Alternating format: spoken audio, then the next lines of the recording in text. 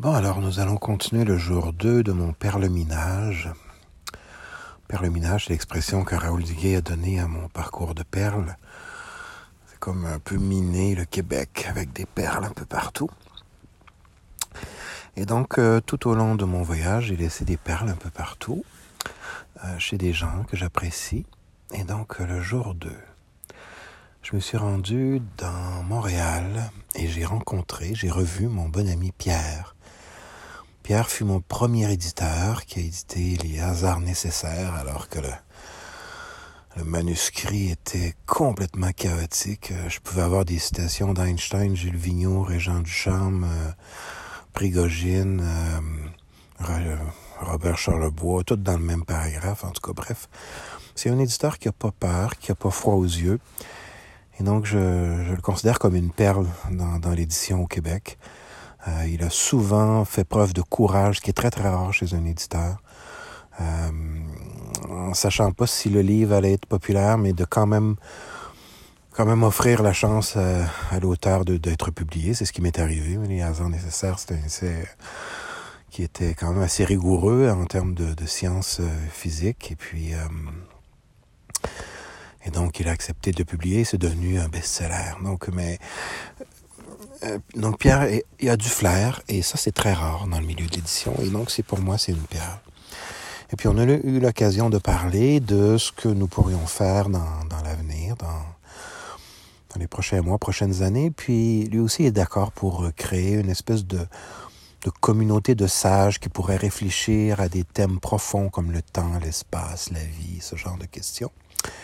Et donc, Pierre nous a proposé éventuellement de louer un studio chez un ami, qui est le fils d'Alain Stanquet. Alain Stanquet qui est aussi un grand éditeur au Québec. Et donc, ma rencontre avec Pierre était très créative, très inspirante pour des projets à venir, éventuellement. Et on a pensé à créer du genre d'émissions de radio. Nous allons voir si ça va déboucher dans ce sens-là, mais des émissions de radio qui pourraient aborder ces thèmes en évitant des perles du Québec, des perles québécoises. Ensuite, ma deuxième journée, je me suis rendu dans le parc La Fontaine à Montréal. Ouais, le parc La Fontaine à Montréal, et il faisait une chaleur, mais c'était vraiment infernal, pour aller rencontrer ce qui est, selon moi, la plus grande ou une des plus grandes femmes de théâtre au Québec, qui s'appelle Paul Pelletier. C'est une femme qui m'a complètement... Il y a un avant et un après dans ma rencontre avec Paul Pelletier. Je peux dire qu'avant ma rencontre avec elle, je vivais dans ma tête. Et puis après avoir fréquenté ses ateliers à de nombreuses reprises, je me suis rendu compte que le pays du corps était immensément plus important pour exprimer l'être que je suis. Et donc, Paul Pelletier m'a beaucoup aidé à revenir en contact avec mon corps dans les ateliers. Et c'est ce qu'elle fait auprès des comédiens, auprès des gens de tous les milieux. Elle pratique l'art de la présence. Elle a un certain nombre de lois de la présence. Mais donc, selon moi, c'est une grande perle au Québec. Puis malheureusement, comme les grandes perles de vie, parce Paul Pelletier, elle incarne la vie. Elle est vraiment très, très vivante. Elle fait peur à tout ce qui est conventionnel dans le théâtre à Montréal, malheureusement. Et donc, Paul, ça m'a beaucoup touché d'avoir cette conversation avec elle. On s'est trouvé 2 petits cailloux au parc La Fontaine. Et puis, pour lui remettre ses perles. Donc, je lui ai remis ses perles.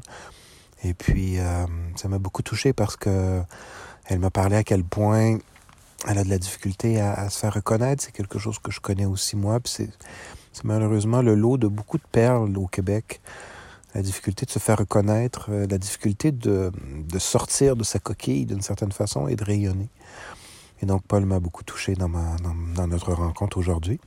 Et puis, Paul pourrait éventuellement faire partie de ces gens qui vont créer des rencontres. On a même pensé la possibilité de faire un peu de théâtre, mais du théâtre un peu dans l'improviste de la rue, pour un peu offrir un contrepoids à l'éco-vide du grand théâtre de l'éco-vide, du grand théâtre du virus actuellement, parce que c'est devenu un théâtre, tout ce virus. Et donc, elle m'a dit que ça pourrait être intéressant.